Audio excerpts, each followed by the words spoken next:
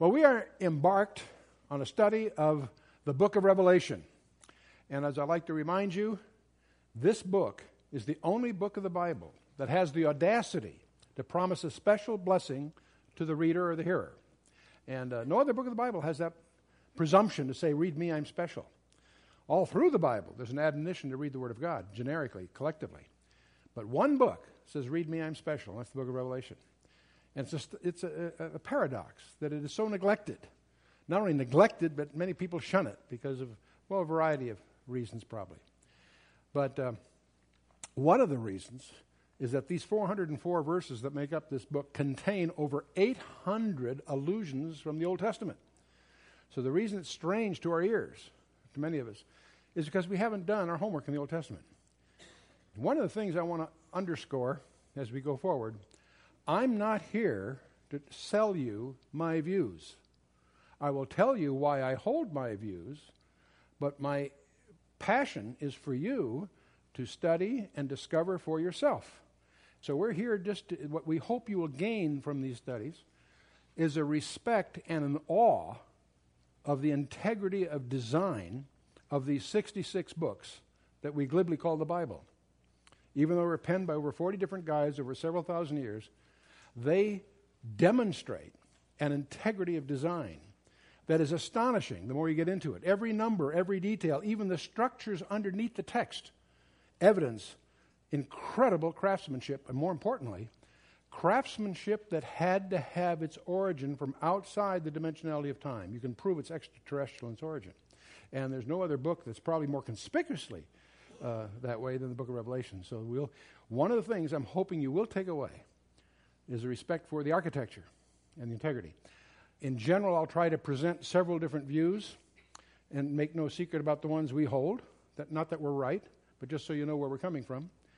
In this particular session, there's going to be some very interesting things emerge that you'll want to take notes and come to your own conclusions about. Because we're in session 10, and we're going to enter the throne room. We've had the outline. The book of Revelation has its own outline. It's the next to the last verse of the first chapter, where John is instructed to write the things which you have seen. And by the time you get to this verse, what he's seen is a handful of verses that describe the physical appearance of Jesus Christ as he is today, from verse 12 on in chapter 1. So the things which he has seen is this vision of Christ that's now behind him. Write the things which you have seen, the things which are, present tense. And that will turn out to be chapters 2 and 3, the churches. And the things which shall be hereafter. So the first chapter is the vision of Christ, chapter 1, first section.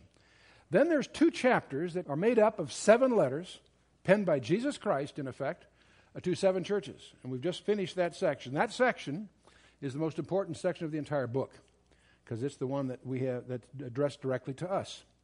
But that's now behind us, and we're now going to go forward in some astonishing avenues. And he says, now write the things which shall be metatauta, after these things. What follows after the churches, in effect. It's this next section, this third section of the entire book that we're about to enter. The first verse of chapter 4 is after this, and the word there is metatauta, the same Greek word as occurred in verse 19. Metatauta, after this, or after these things. I looked, and behold, a door was opened in heaven, and the first voice which I heard was, as it were, of a trumpet talking with me, which said, come up hither, and I will show thee things which must be hereafter. After this, metatauta. The verse concludes with that same phrase, hereafter, after these things, metatauta. Our agenda tonight, then, is first of all to talk about a very strange, bizarre point of view called the harpazo. And this view is the most preposterous view in Christianity. The only thing it's got going for it is that it's unquestionably correct, in my view. And we'll explore that because I want you to understand why it is that many conservative scholars, including ourselves, believe that the harpazo occurs here at verse 1 of chapter 4 and following. So we're then going to talk about the throne of God, glib phrase, but an astonishing opportunity to actually visit the throne room of the entire universe. There's many of us that may have been treated to a corporate headquarters visit, one of the major corporations. Or maybe we've visited the fourth basement at Omaha at one time, or NORAD, or command posts of different kinds, or Langley, Virginia, or Fort Meade, or whatever. We're going to enter a command post that pales all these others into insignificance, obviously. We're going to encounter a very strange group of people called the 24 elders. And unlike many of the other idioms we may encounter in the book, which we may look at and have different views, this will turn out to be a watershed issue. You'll want to satisfy yourself, don't accept my views, but learn enough so that you can satisfy yourself as to who the 24 elders represent. We'll talk about the 7 lamps that we saw in chapter 1 that represented the 7 churches. We'll discover they're up there now. That's itself interesting. There's the sea of glass. We'll talk a little bit about that. Then we encounter these 4 strange creatures that are generally assumed to be cherubim. And I'm not going to split hairs of cherubim, seraphim. They're not probably the same thing, but for our purposes, they're some kind of super angels. And they have 4 faces. We're going to talk about those 4 faces. And then we encounter chapter 5, which has as the primary subject of chapter 5, a little short chapter. We're going to take it tonight too, time permitting. The 7-sealed scroll. We're going to witness the ultimate escrow closing of the universe that will also seal, I think, for us the identity of the 24 elders before it's over. But I want to emphasize something else. We tend to think of these things as visions. All through the Bible, people see visions. I mean, aspects of those visions make them seem sort of surreal. This is quite different. Don't fall into the trap of assuming that these are just visions as such. Because as we emphasized in chapter 1, John was transported through time into the future and into a whole other domain, not a 3-dimensional universe at all. You'll find these interesting expressions. He has the speaker says, I will show thee this, that, and the other thing. 70 times, John says, I looked and beheld and saw. He actually saw these things. He didn't hear about them. He wasn't writing supernaturally. He was recording what he saw. He says, I saw 35 times. I beheld, it says that 7 times. I heard 23 times. In fact, if you study the sound passages, you'll discover they're loud. When they sing, they're loud. When someone talks to him, it's like a trumpet blowing in his ear. This is not the silent whisper that Elijah heard in the cave. This is heavy-duty stuff.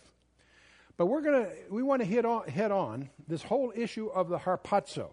This does not mean you need to agree with this because it's a very controversial point of view. But I want you to understand why we who believe we're taking the Bible very strictly, very seriously, take this strange view seriously. 4 times in Revelation, the door is opened, and he hears a voice as of a trumpet, and that seems to echo 1 Thessalonians chapter 4, which is the famous rapture passage. Then he's actually called, come up hither. We're discovering, too, as you study your scripture, that heaven is a real, material place. It's not a state of mind. There's a fascinating article in the recent Scientific American in which scientists have discovered that the so-called constants of the universe, and one of the most inviolable one is what they call the fine structured constant. They're beginning to suspect they're not constant at all. In fact, in the words of the writer of the article, it's becoming clear that what our physical universe is a mere shadow of a larger reality. Now, scientists are discovering that was a great discovery. Anyone who knows their Bible says, no kidding, Dick Tracy. See? So heaven itself is not only a real material place, it's more real and more material than this virtual reality you and I we're in a digital simulation from the boundaries of a finite universe on the outside and a plasma physics, quantum physics grid on the small side. The veil was torn, as we know from Luke 23 and elsewhere, and that's significant to open the way for us to go there. Now, this term rapture is the term that's usually used for the harpazo, and of course, it's in the New Testament in many places. The 2 pivotal passages are 1 Thessalonians 4 and 1 Corinthians 15. We're not going to go through the details there. It may surprise you that it appears to me, at least, not to all scholars, but I believe that it occurs 3 times in the Old Testament. In Isaiah 26, at the end of that chapter, Zephaniah 2:3, and Psalm 27:5 seems to have a hint, just a hint, but an interesting one. And we cover all this in detail in a briefing package, so I'm not here to redo that briefing package. We don't have time for that, but I do want to hit some of the highlights of that. First of all, about the rapture, there's a promise of it in John 14. Jesus says, in the upper room discourse, he says, "Let not your heart be troubled. You believe in God, believe also in me." Do you believe in God? How many believe in God? That's the politically correct response in this audience. Do you really, though? This is one of the things I'm going to predict is going to be challenged. You are going to be challenged. Not tonight, especially, hopefully, but as you go forward. You need to know whether you really do and why you do, because it's coming to some interesting crises. Now, we can say about Jesus Christ, he either was God or he wasn't God, and he either knew that he was or knew that he wasn't. You follow me? Well, if he wasn't God and didn't know he wasn't God, we would call that what? A lunatic. If you feel that fits the description of what his achievements are, that's your choice. If he wasn't God and knew that he wasn't God, then he's a liar because he claimed to be. Well, he never claimed to be God. Then why did they crucify him? He was put to death because he claimed to be God. Now, on the other hand, if he was God, he obviously knew he was. So the point is, he's either a lunatic, a liar, or Lord. There is no other possibility. As you examine the situation, he has to fit in one of those 3 categories. And you need to understand why it is that we really understand who he is and what he is all about. He continued that briefing with his disciples and says, "In my Father's house are many mansions. If it were not so, I would have told you. I go to prepare a place for you.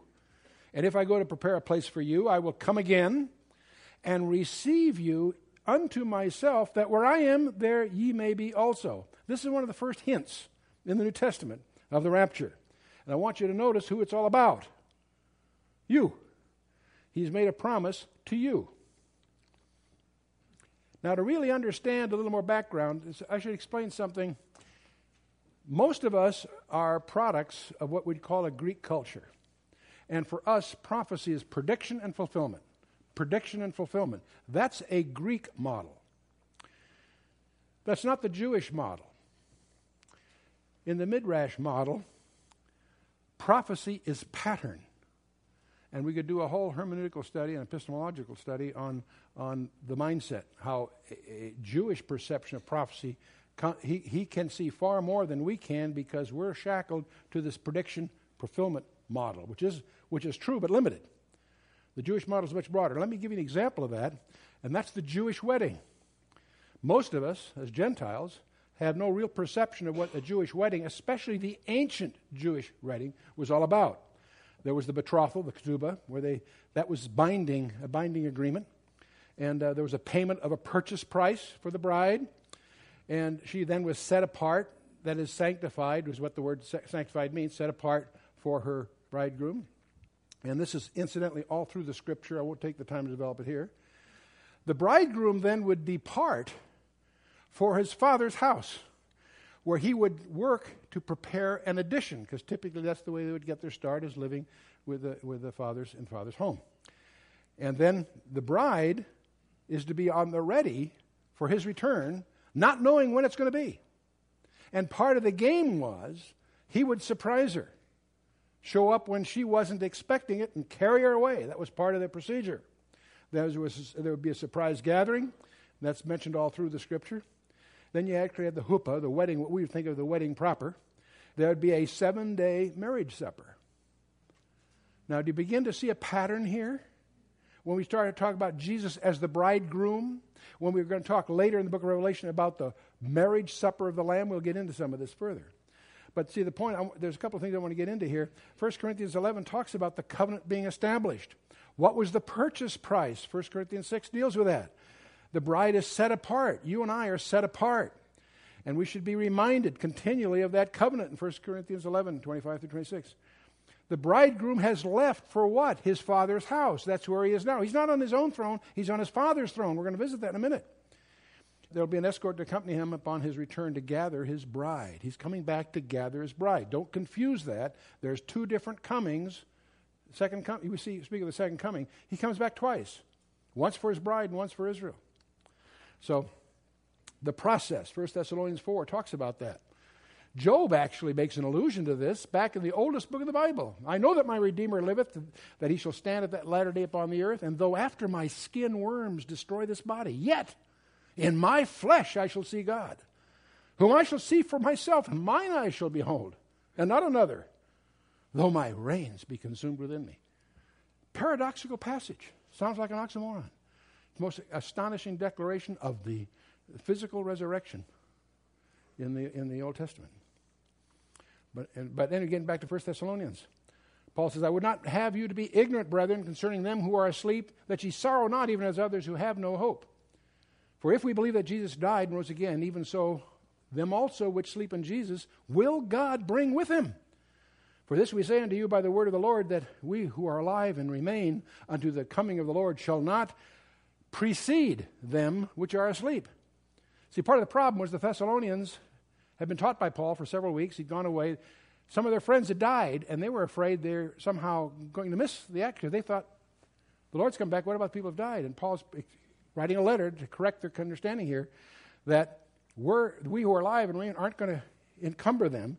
He goes on and says, for the Lord himself shall descend from heaven with a shout, and the voice of the archangel, and and the trump of God.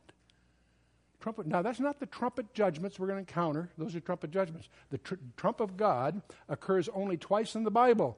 Exodus 19, where the Mount Sinai incident occurred, and here. Trump of God. And the dead in Christ shall rise first. Then we which are alive and remain shall be caught up together with them in the clouds to meet the Lord in the air. He hasn't come to the earth. We're going to meet him in the air. And so shall we ever be with the Lord.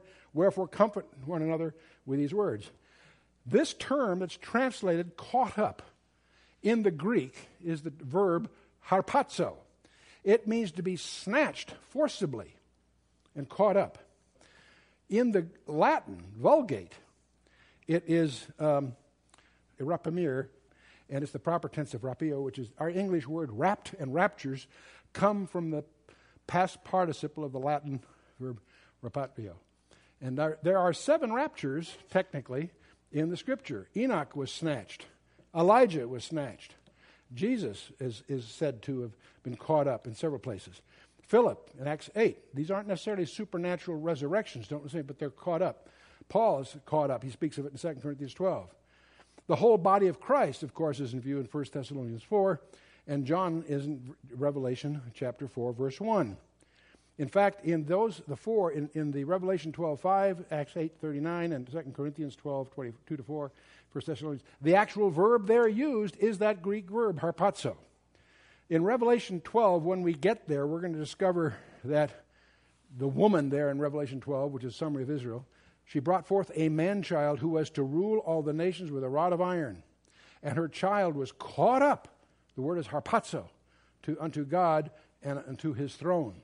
Most people presume that catching up is the ascension of Jesus Christ. That's a reasonable point of view. I believe it was G.H. Pember was one of the first scholars to recognize that phrase may refer to the rapture, because it is the body of Christ that's an idiom of the church. It's not just a figure of speech. We are his body, and it may be an allusion to the rapture there. The harpazo means to seize, catch up, or snatch away. Okay. Same word as we find in Thessalonians. Now why? What's the purpose of this strange episode? The church was started in a miracle. It's Acts chapter 2, Feast of Shavuot, the Feast of Pentecost. It is born of a miracle. It'll be ended in a miracle.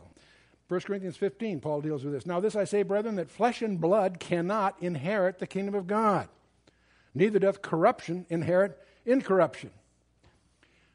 Was the resurrection body of Jesus Christ a physical body? Absolutely. He says, handle me and see. A spirit does not have flesh and bone, no blood. Okay, no blood. He shed his blood. No, flesh and blood cannot inherit the kingdom of God. Behold, I show you a mystery, Paul says. We shall not all sleep, but we shall be changed in a moment, in the twinkling of an eye at the last trump. We'll leave that last trump discussion for Revelation chapter 8, because there's a lot of confusion about that one. For the trumpet shall sound, and the dead shall be raised incorruptible, and we shall be changed. For this incorruptible must put on incorruption, and this mortal must put on immortality. And by the way, this term, a twinkling of an eye, is not a wink. A wink's a very long period of time. What's the twinkling of an eye? I believe it's the time it takes light, traveling at the speed of light, to travel through your lens. And that turns out to be about 10 to the minus 43 seconds. It's the smallest unit of time possible. There are no units of time shorter than that. You say that's impossible. That's quantum physics. I'll let you get into that another time. So when this corruptible shall have put on incorruption, this mortal shall have put on immortality, then shall be brought to pass the saying that is written, death is swallowed up in victory. O death, where is thy sting? O grave, where is thy victory? Now the physics of immortality, there's a lot of scientific studies lately on the physics of immortality. And Frank Tipler's book, he's Mathematical Sciences in Tulane, an atheist, that made a study of this and came to the conclusion not only that God exists, but that all flesh is due for resurrection. He did that entirely from the physics of the atomic structure. Interesting enough. But there is a phrase in 1 John 3:2 that I want to show you. And there's also a term in the New Testament called okaterion that I think you want to be aware of. Now, in 1 John 3:2, there is a passage that many of us read. We may not realize it's a physics statement. John says, Beloved, now are we the sons of God, and it doth not yet appear what we shall be. But we know that when he shall appear, we shall be like him, for we shall see him as he is. When you and I, as three-dimensional beings, look at a photograph, we're looking at a two-dimensional representation of a three-dimensional world, right? When we see Christ, he obviously has more than three dimensions, because he can pass in and out of three-dimensional space at will, even though he's a material. You and I, unless you have some hyperspace background, that doesn't sound understandable, but that's understood to mathematicians and physicists that study this. The point is, we know from a number of cases that he has more dimensions than three. What this is saying is we're not going to be seeing a three-dimensional representation of a 10-dimensional being or whatever. We're going to be, whatever dimensionality he enjoys, we'll enjoy.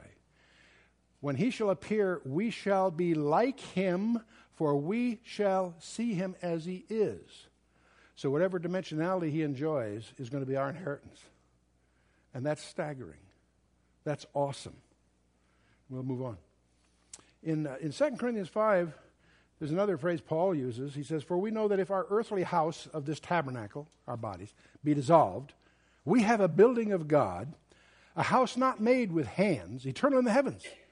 And for in this we groan, earnestly desiring to be clothed upon with our house which is from heaven, and he goes on. Now there's a word in here that's translated house. It's in the Greek word, it's okaterion, and it only occurs twice in the New Testament. And it's, I think, a much more technical term than just speaking of a house or a habitat. It only appears here and in Jude 6. In Jude 6, it has to do with something quite sinister.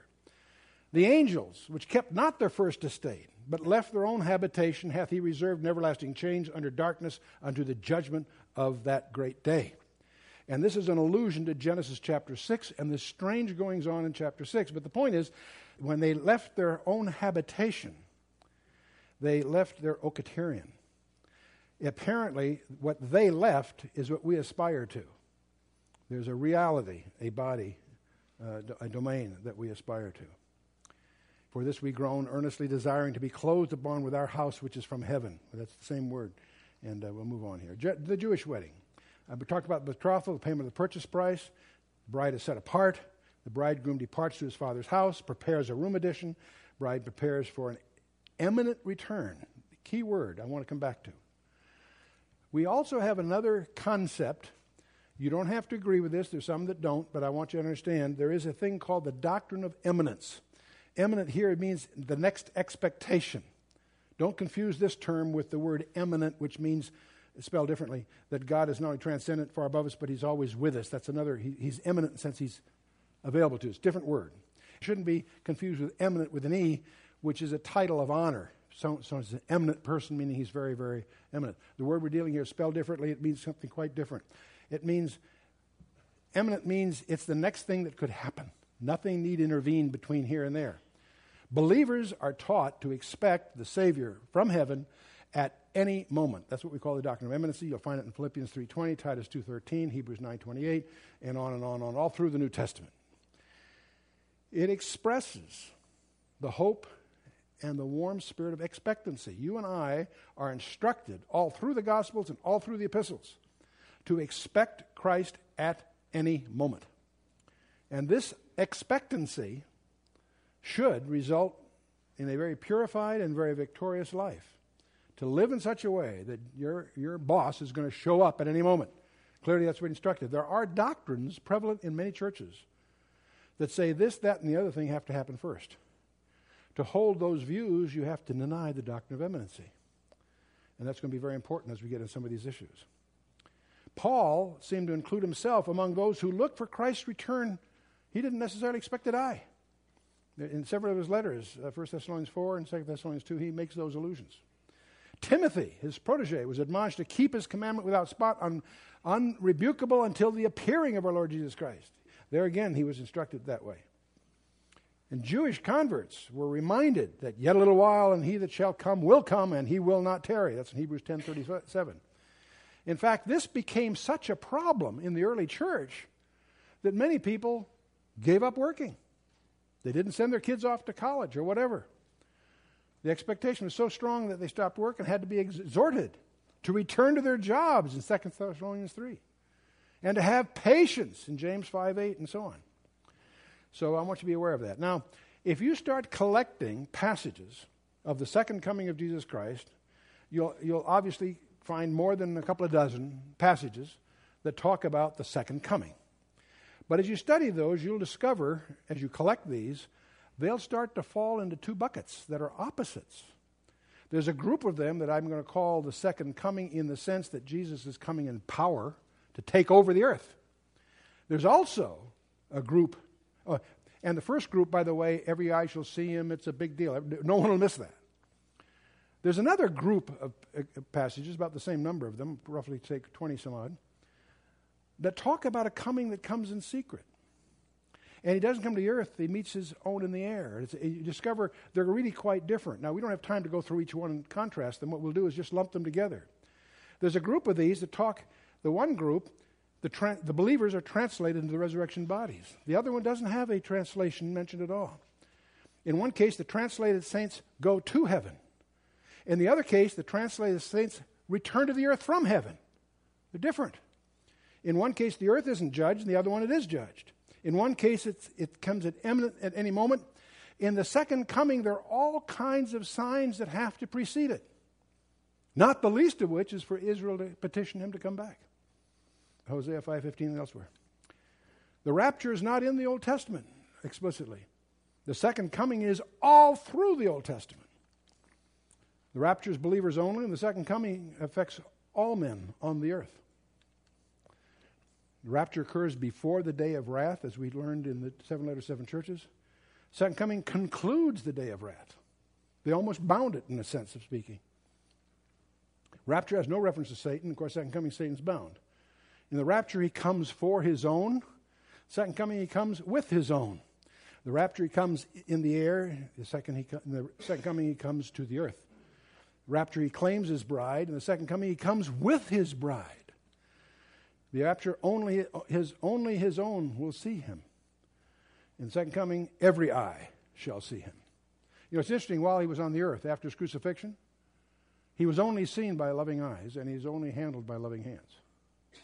That will not be the case when he comes in the second coming. He'll come for vengeance. Rapture, the great tribulation will begin afterwards. The second coming, the millennium begins. The rapture apparently involves only church believers only. And second coming, the Old Testament saints, in the minds of many scholars, not necessarily all agree, will be raised later, after the second, later on. So the marriage is fulfilled. The covenant was established, 1 Corinthians 11. The purchase price, 1 Corinthians 6. The bride was set apart. And all through the epistles we find that. And they're reminded of the covenant. The bridegroom left for the father's house, and there will be an escort to accompany him when he comes to gather his bride. So the pattern would seem to be fulfilled. Well, enough of this background, but with that perception, be it right or wrong, That's one of the reasons we see John in verse 1, in effect acting. In verse 2 of Revelation 4, he says, "Immediately I was in the Spirit, and behold, a throne was set in heaven, and one sat upon the throne." Now let's talk a little bit about thrones. There's a lot of confusion about different thrones here. The word throne appears 58 times in the New Testament, 43 times just in this book, and 14 in this chapter. So this is the throne room chapter of the book. Now the Messiah will sit on his Father's throne, according to Psalm 110. And he also mentioned that in the letter to 7 churches, when he sits on his Father's throne. That's not a new idea to us. We also know he's going to sit on the throne of his mercy. Hebrews 4:16 makes a reference to this. There's some of us that suspect that the mercy seat that stood on top of the Ark of the Covenant, not the Ark of the Covenant, the mercy seat, will be that throne from which he rules at Mount Zion. But that's a whole other study I encourage you to explore. It's speculative but rather interesting. But we know that the Messiah will sit on the throne of David. Don't confuse that with the throne of his father. That's promised in Isaiah 9, but it also Gabriel promised that to Mary in Luke chapter 1, that her child that was born would sit on the throne of David. Now, why is that important? The throne of David did not exist during his earthly ministry. Rome ruled the place. There was no David's throne. Will he? Yes, he will. That means the throne is going to be reestablished. Now, the 12 apostles are also going to sit on thrones. We're going to sit on 12 thrones and judge the 12 tribes, and also, know ye not that you will judge angels, Paul tells us in 1 Corinthians 6, and so forth. We're also going to find there's 24 elders that sit on thrones. In your King James Version it says seats, but it's the same Greek word. Sit on thrones. We're going to take a great interest in those 24 elders. Now, don't confuse all of this with the unbelievers being judged at what's called the Great White Throne, which will occur in Revelation 20, much, much later. Are we together? There's different thrones. Okay. Now, so he sees these thrones. He says, "And he that sat was to look upon like a jasper and a sardine stone. And there was a rainbow round about the throne, in sight like unto an emerald." Notice he's talking about the person on the throne. And he's dealing with it. I tend to suspect that these gems are used as an ancient way of referring to colored light. But that's just a conjecture on my part. In any case, a jasper was clear as crystal. There are many scholars who believe it was an ancient term for what you and I would call a diamond. Diamond. The sardine stone was red. Remember sardius and all that? We went through the blood red stone. Now, the word rainbow is misleading. You and I think of a rainbow as having all these different colors. The word in the Greek is iris. It also can mean halo. It isn't a rainbow like a spectrum necessarily. It's a halo of some kind. But more importantly, as you know from your study of the Old Testament, and we'll get into this more when we get to the New Jerusalem, there were 12 stones that defined the 12 tribes, in effect. And the first of those, and the last of those, were of the stones of the high priest, were the sardius, which represented Reuben, who was the firstborn of the 12, right? The word meant, behold a son. The 12th one was a jasper for Benjamin, the last of the bunch of the 12, and that Benjamin means the son of my right hand. So here between the first and the 12th, between these stones, you have the first and the last, the Alpha and the Omega. Behold the son of my right hand. Again, you have them all embraced. The main point is these first and last embrace the 12. And so between the beginning and the end, you have the whole enchilada, so to speak. Okay, moving to verse 4. Round about the throne were 24 seats. And upon these seats I saw 24 elders sitting, clothed in white raiment, and they had on their heads crowns of gold. Well, the first point is the word there in the Greek is thronos. It can mean seats, but it assumes the seats have been assigned to kings or judges or some. In other words, the term throne, it's surprising why the translators didn't put throne there because it's the same word. They're sitting on thrones. They're clothed in white raiment. That's a clue. And they had on their heads crowns of gold. So we know three things about these elders so far. We're going to want to understand these elders for lots of reasons. But they had crowns of gold. Now, one thing, the only place you'll find 24 in the Bible is when David organizes the Levitical priests. he organizes them into 24 courses. There's about 24,000 in total, by the way, people that are involved here. But 24 courses, and each course served for 1 week. They changed it Shabbat. And so they would get twice a year, they would be on duty, and they would rotate. Certain holidays, they were all involved, but the point is that was the basic pattern. David's 24 courses. What the 24 seems to represent is the 24 leaders represented the whole collection. So when those 24 were together, they represented the whole priesthood. Follow me? Okay. Now, it may surprise you to realize there were priests in the Bible that were not Levitical before Levi was all that was established. Do you remember Jethro, Moses' father-in-law? He was a priest. He was a priest of Midian. What kind of priest was he? I don't know. Wasn't a Levitical priest for sure, because that, didn't fit. You follow me? But there was a priest. Remember, Jacob gave tithes in Genesis 28. To whom? We don't know. To some priest. But perhaps the strangest one, and the one that is important of all these, is Melchizedek. In Genesis 14, we discover this strange character shows up. That's a king and a priest. He's unique in that regard.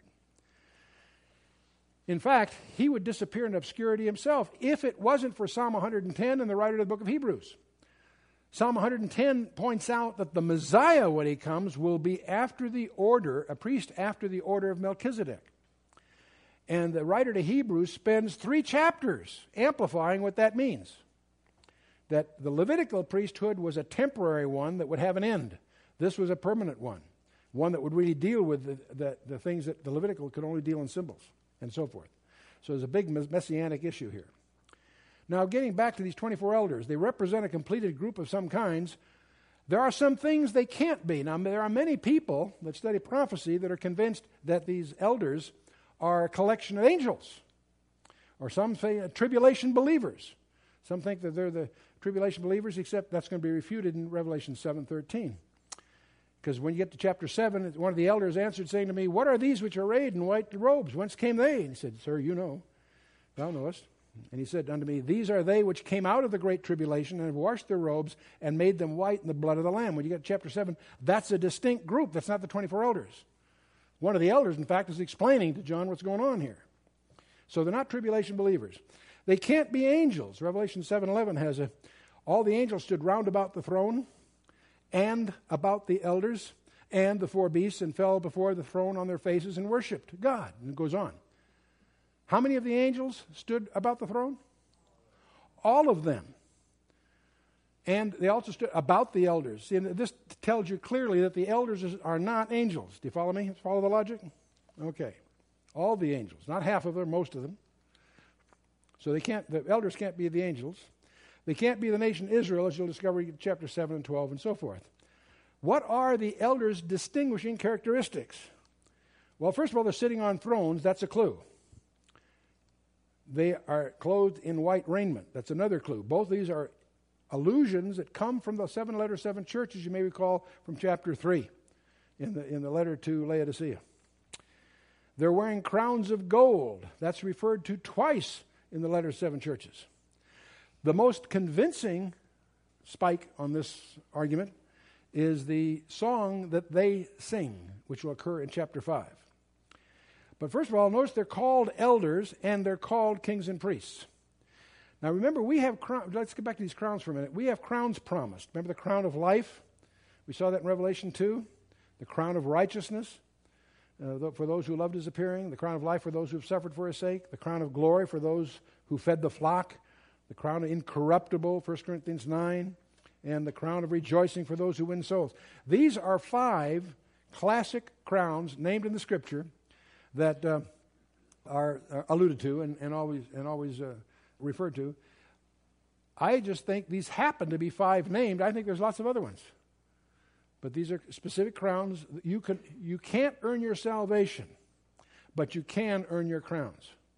There's a difference between salvation and rewards. These are the category of rewards.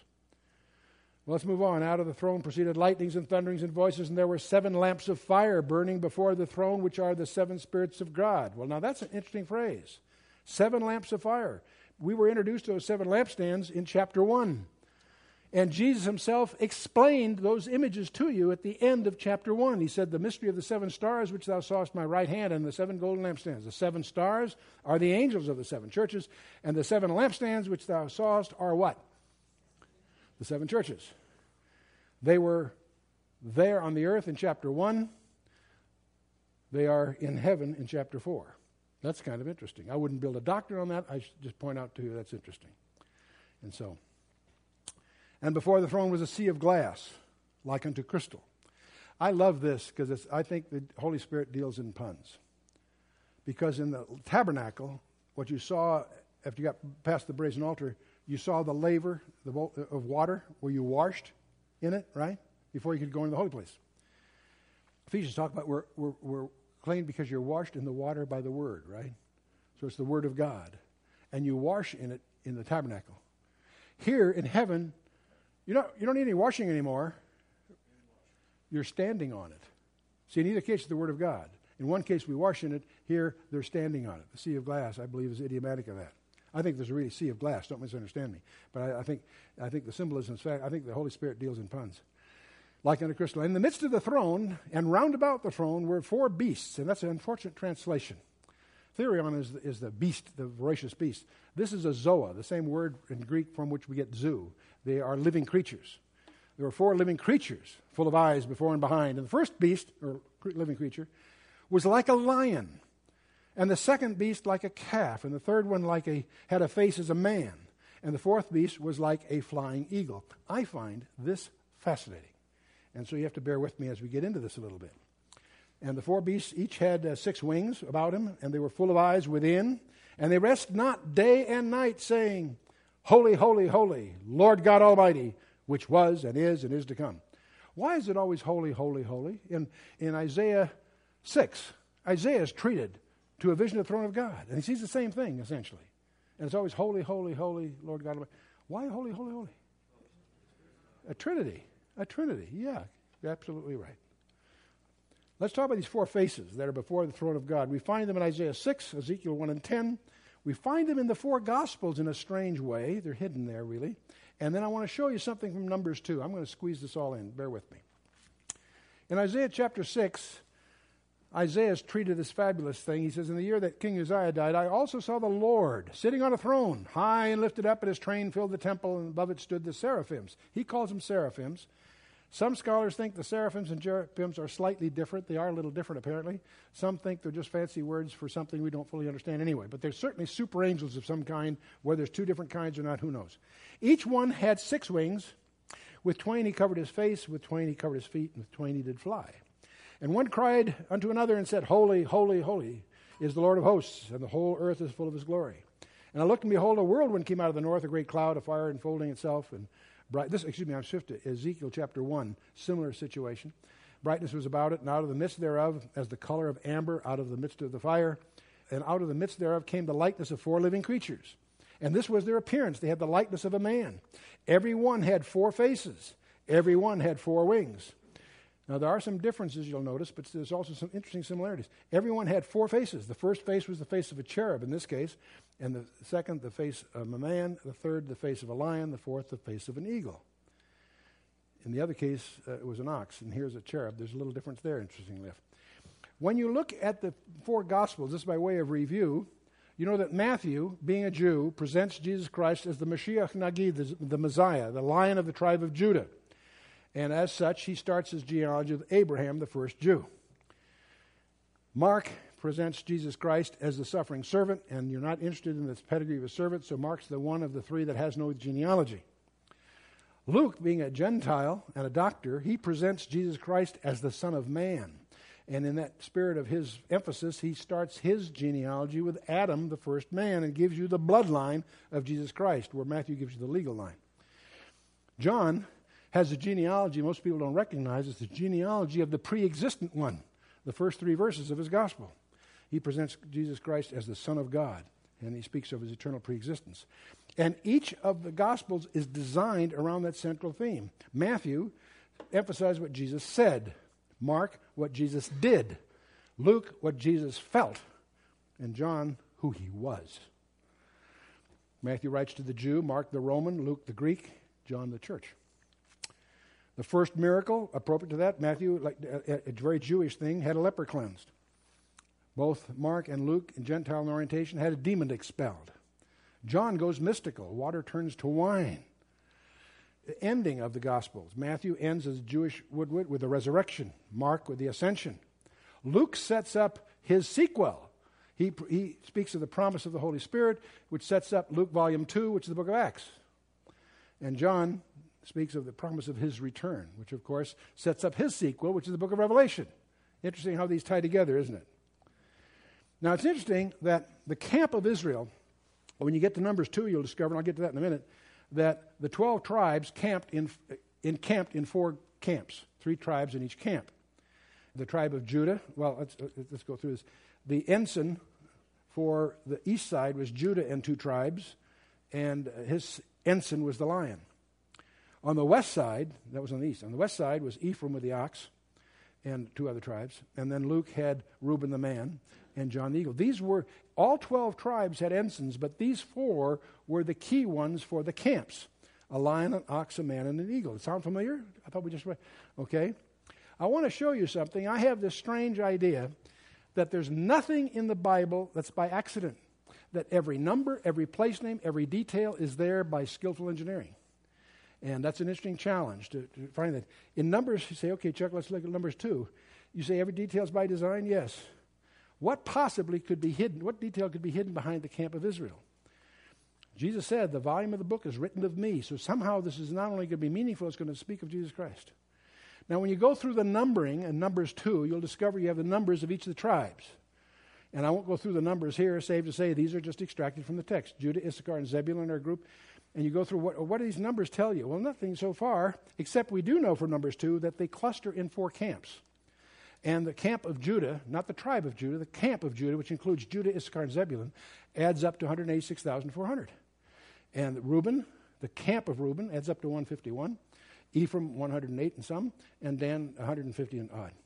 Say, gee, Chuck, what am I going to do with that information? Well, let's take a look at the camp of Israel. In the center of the camp was the tabernacle. No surprise. And the tabernacle was oriented so that on the eastern side was the one gate and so forth. And you should study the tabernacle because every detail, every dimension, every material speaks of Jesus Christ. The Levites themselves camped around the tabernacle. And I don't know how many there were there, and I don't know how much space they took. But whatever their space was, that's going to be our unit of measure for, you'll see, whatever it was. Because they're the Levites. Okay. Now, understand the instructions. Judah had to camp east of the Levites. Okay, the camp of Reuben, south of the Levites. That's what the scripture says. Yes, think like a rabbi. They tried very hard to obey what they regard as the law. So if they're going to be strictly obedient to this, there's a space they cannot camp, and that's southeast. Because it's neither south nor east. You follow me? I'll show you in a diagram. Only cardinal directions are ordained, and only the width of the camps allowed. And the length will then be proportional to the population. In other words, if we have the Levites, Judah would camp on the eastern side. Their symbol was the lion. They could camp as wide as the Levites did, but no wider, because then they're no longer east. Follow me? But they'll take as much space as they need. Now, Reuben, his symbol was the man, and they camped on the south side, and they could only camp as wide as the Levites, or they wouldn't be south anymore. There's an area here you can't camp because it's southeast. It's prohibited. So you go ahead and finish this out with Ephraim up on the west side, who's the ox, and you have Dan here, who originally was the serpent, but Ahazer changed it to an eagle with a serpent in its mouth, and it becomes a symbol of Dan. There's a whole thing there up for another day. But the point is, okay, here we are, and let's put the numbers in. This one, they're going to be as long as the proportion of their population. The numbers are the number of men they're able to go to war. Okay, add to that a wife, maybe a kid.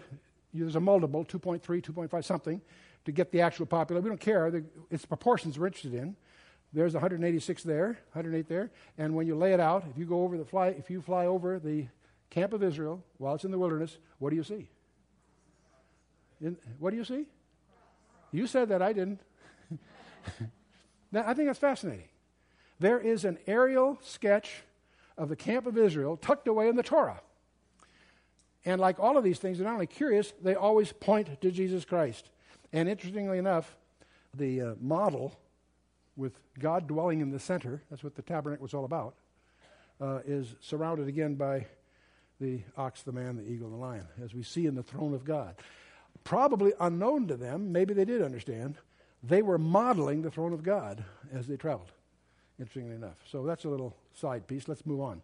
Chapter 4, verse 9, when the beast gave glory and honor to the thanks to him that sat on the throne who liveth forever and ever, the 24 elders fell down before him that sat on the throne and worship him that liveth forever and ever, and cast their crowns before the throne, saying, Thou art worthy, O Lord, to receive glory and honor and power. For thou hast created all things, and for thy pleasure they are and were created. And if we had the time, we'd sing that. Many of you sing that in church as a song, and it's right here in verse 11. But now we get chapter 5. Bear with me. This is awesome. Chapter 5, verse 1, John says, I saw on the right hand of him that sat on the throne a book written within and on the backside, sealed with 7 seals. Now, understand, you and I, when we hear a book, we think of a codex. That's the thing with pages. That's 2nd century onward. Codexes were just beginning to make an appearance. A book to them was a scroll, okay? I'll give you a little background. They're typically out of papyrus. They were papyrus bushes about 15 feet high, 6 feet underwater, about as thick as a man's wrist.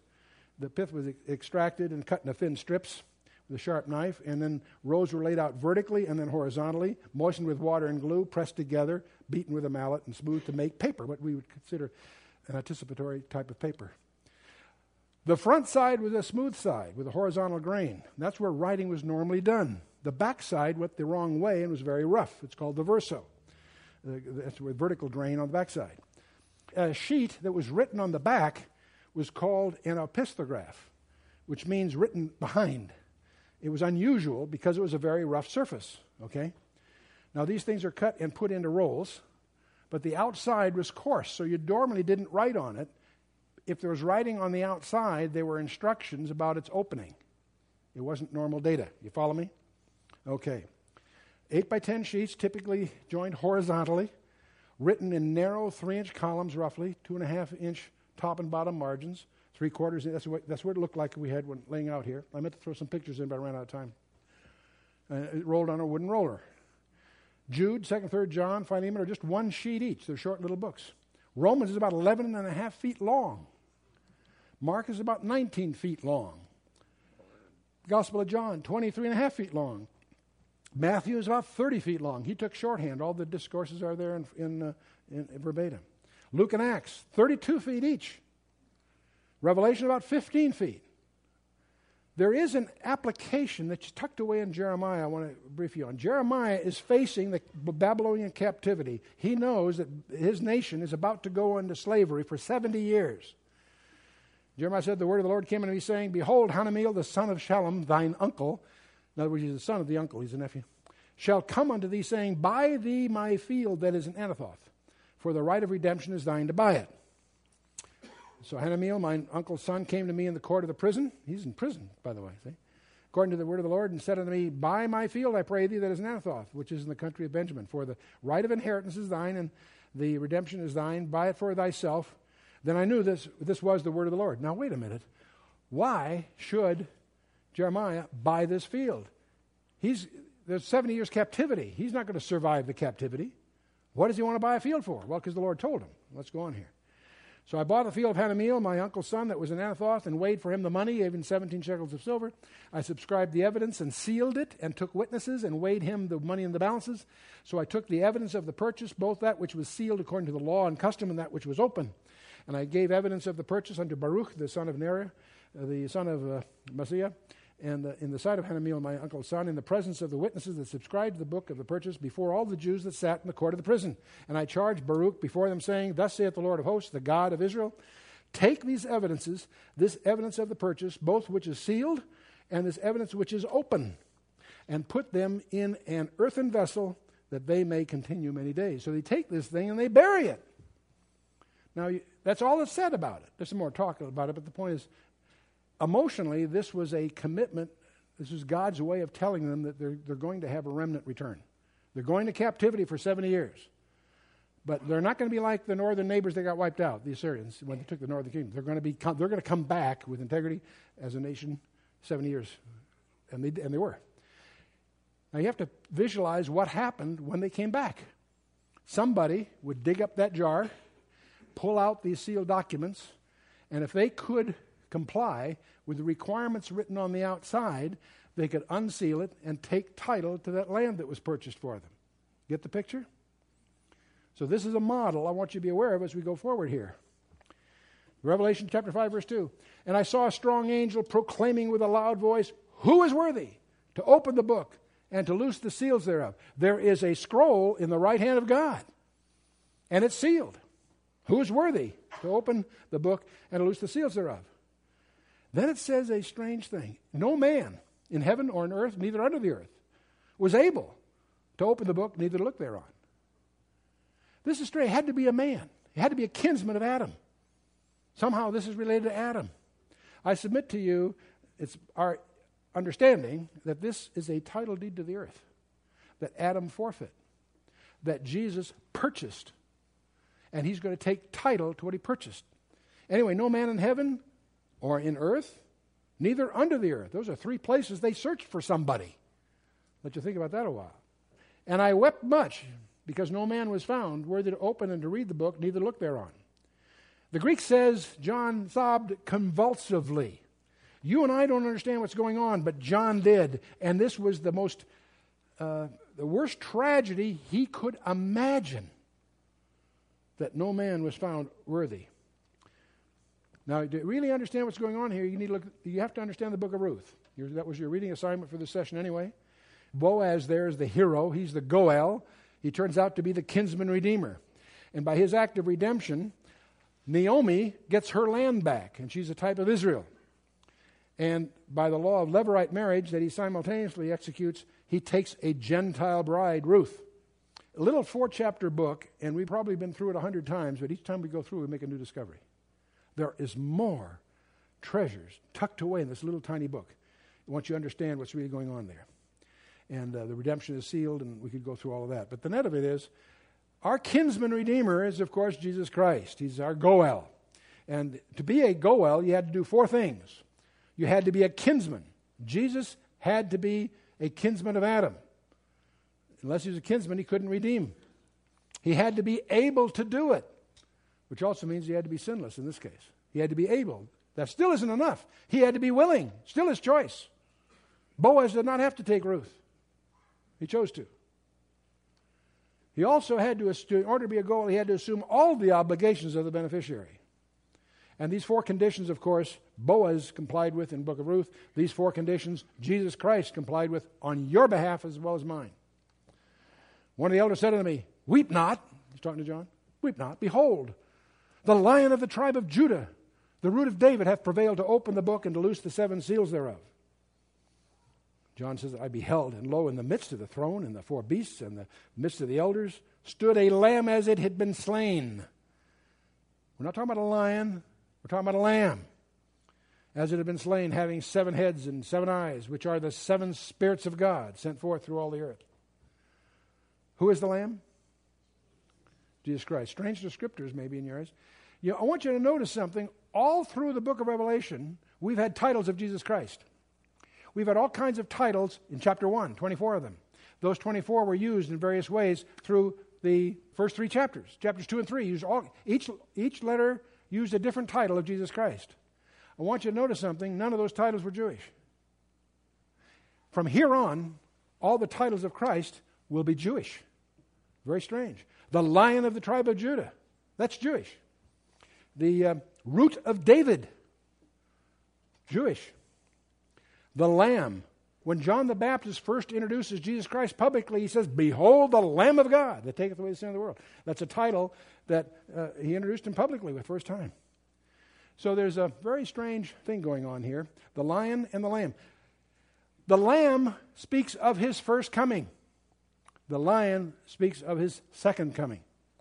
They're very different. They're so different, it's one of the reasons the rabbis didn't recognize him when he came. Now, these 7 horns is kind of a strange term for us, but see, horns are a traditional symbol of power and honor all through the Scripture. We find that very prominent prophetic idiom. 7 eyes refer to the 7 spirits of God, introduced in Zechariah 3 and 4. And, of course, he reigns from Mount Zion, and according to Psalm 2 and so forth. Yeshua HaMashiach, that's Jesus the Messiah.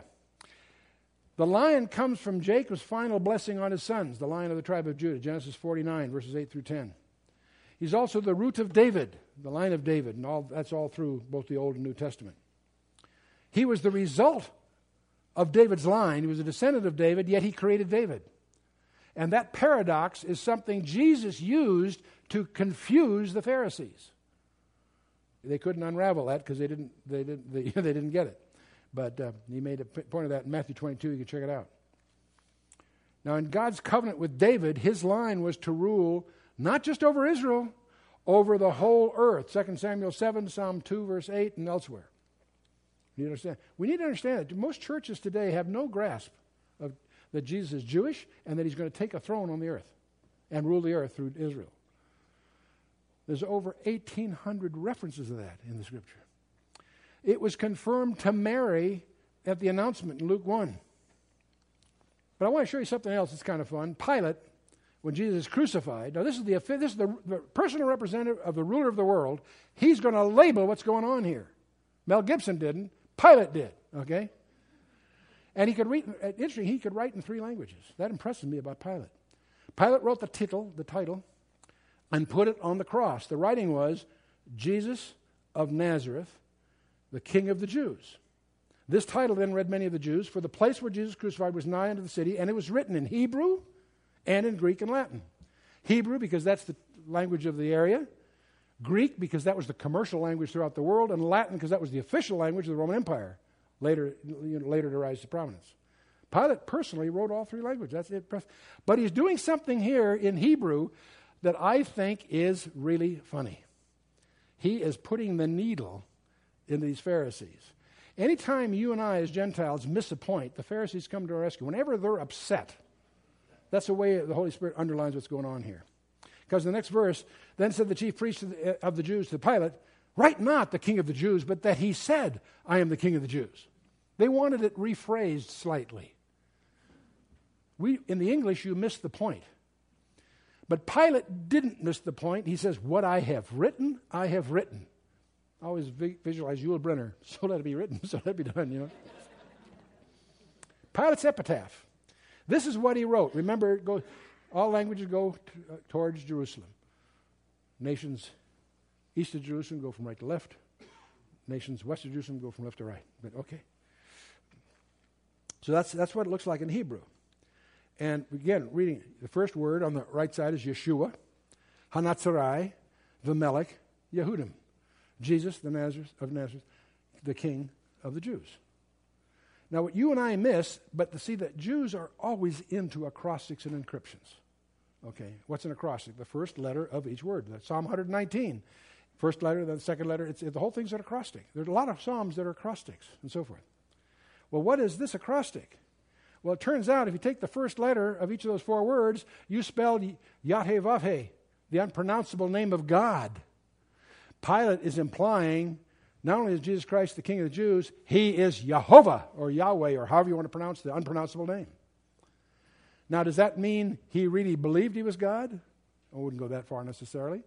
But he knew that would upset these people that had put him in the predicament he was in. He knew they had delivered him up for envy. And that was his way, if nothing else, putting the needle in. But I'll tell you something else. As you read the Scripture, you also discover when the empty tomb was emptied, he was not surprised. When they asked for a guard, he says, you have your guard. Make it as sure as you can. You can hear his cynicism. He was not. I don't believe he was surprised when Jesus Christ rose from the dead. Anyway, move on. Back to Revelation 5. And he came and took the book. Jesus came and took the book out of the right hand of him that sat on the throne. And when he had taken the book, the 4 beasts and the 24 elders fell down before the Lamb, having every one of them harps and golden vials full of odors, which are the prayers of the saints. And they sung a new song, saying, Thou art worthy to take the book and to open the seals thereof, for thou wast slain and hast redeemed us. These are the 24 elders sing, redeemed us to God by thy blood out of every kindred and tongue and people and nation, and has made us unto our God kings and priests, and we shall reign on the earth. I want you to notice it's us and we. The 24 elders are singing, this is their words. These are their words. Thou art worthy, Jesus, to take the book, to open the seals thereof, for thou wast slain and hast redeemed us, the 24 elders, to God by thy blood out of every kindred, tongue, and people and nation, and has made us unto God, our God, kings and priests. Key word. There are only 3 people that are kings and priests: Melchizedek, Jesus Christ, and us. Isn't that wild? The church. Made us unto God, our kings and priests, and we shall reign on the earth. That's the 24 elders. Now, why is this so important? Because the 24 elders are there before he gets the book. They're there, they celebrate when he receives the book. When he starts opening those seals, starts the wrath of God on the earth. The time is called the Great Tribulation. The tribulation can't start until the seals are broken. The seals can't be broken until the Lamb receives the book. The Lamb can't receive the book until the 24 elders have already cast their crowns in the glassy sea. Yes, there's going to be persecution. We may suffer that here in America. Where do we get the arrogance to presume that we're going to be exempt from what most of the body of Christ in most of the world, for most of the last 1900 years, have had to endure? It's called persecution. But this period called the Great Tribulation is something we will watch from the mezzanine. There are lots of reasons I hold that view, but this comes as close to a certain proof as I can come to. Don't accept it because of that reason. Do your own study, come to your own conclusions, but at least you understand where we're coming from. Unto him that loved us and washed us from our sins in his own blood. There are some churches, getting back to this previous thing, where he says, thou hast redeemed us to God by thy blood. There are some churches that remove that from their hymns when they sing this as a hymn. They remove that. And J. Vernon McGee made an interesting crack. He said, maybe God doesn't want them in heaven because they might be embarrassed to have to sing about his blood.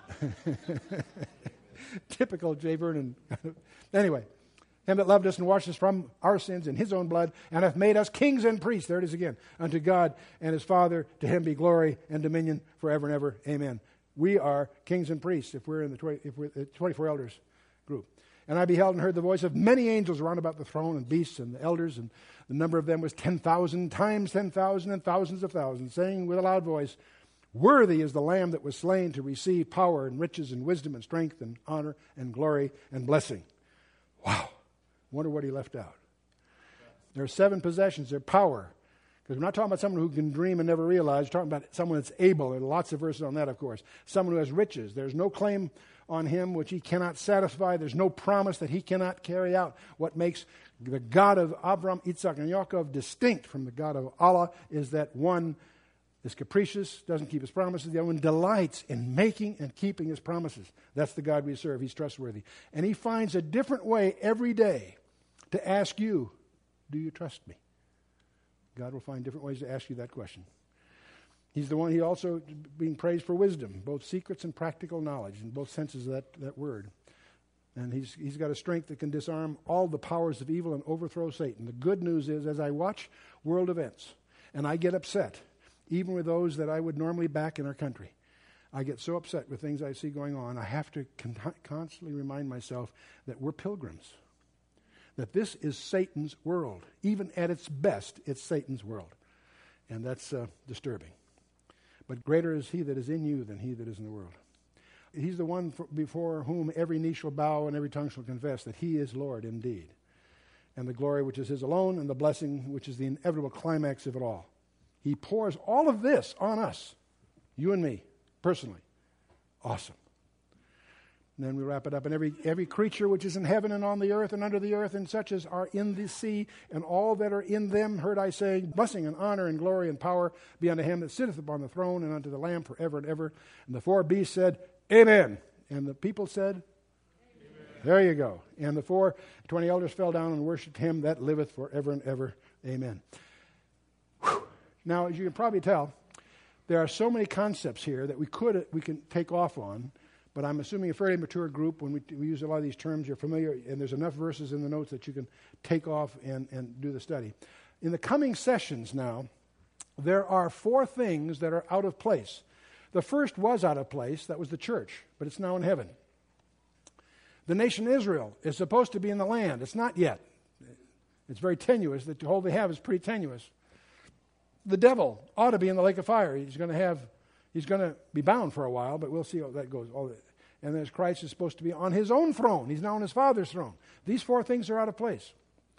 So now, from this point on, the fireworks begin. Chapters 6, the next chapter, through 19, detail the most documented period of time in the Bible. Both the Old and the New Testament detail a 7-year period of time with all kinds of insights. And chapters 6 through 19 are a detailing of that particular period of time. Very traumatic events, but they're the most documented in the Bible. That period of time, I won't call the tribulation because that's a misused term. The tribulation is the last half of that 7 year, not the 7 years, it's the last half. So the more scholarly, accurate term is called the 70th week of Daniel. Gabriel gave Daniel 70 weeks of prophecy, and the last one is still unfulfilled. It's the 70th week that it's all about.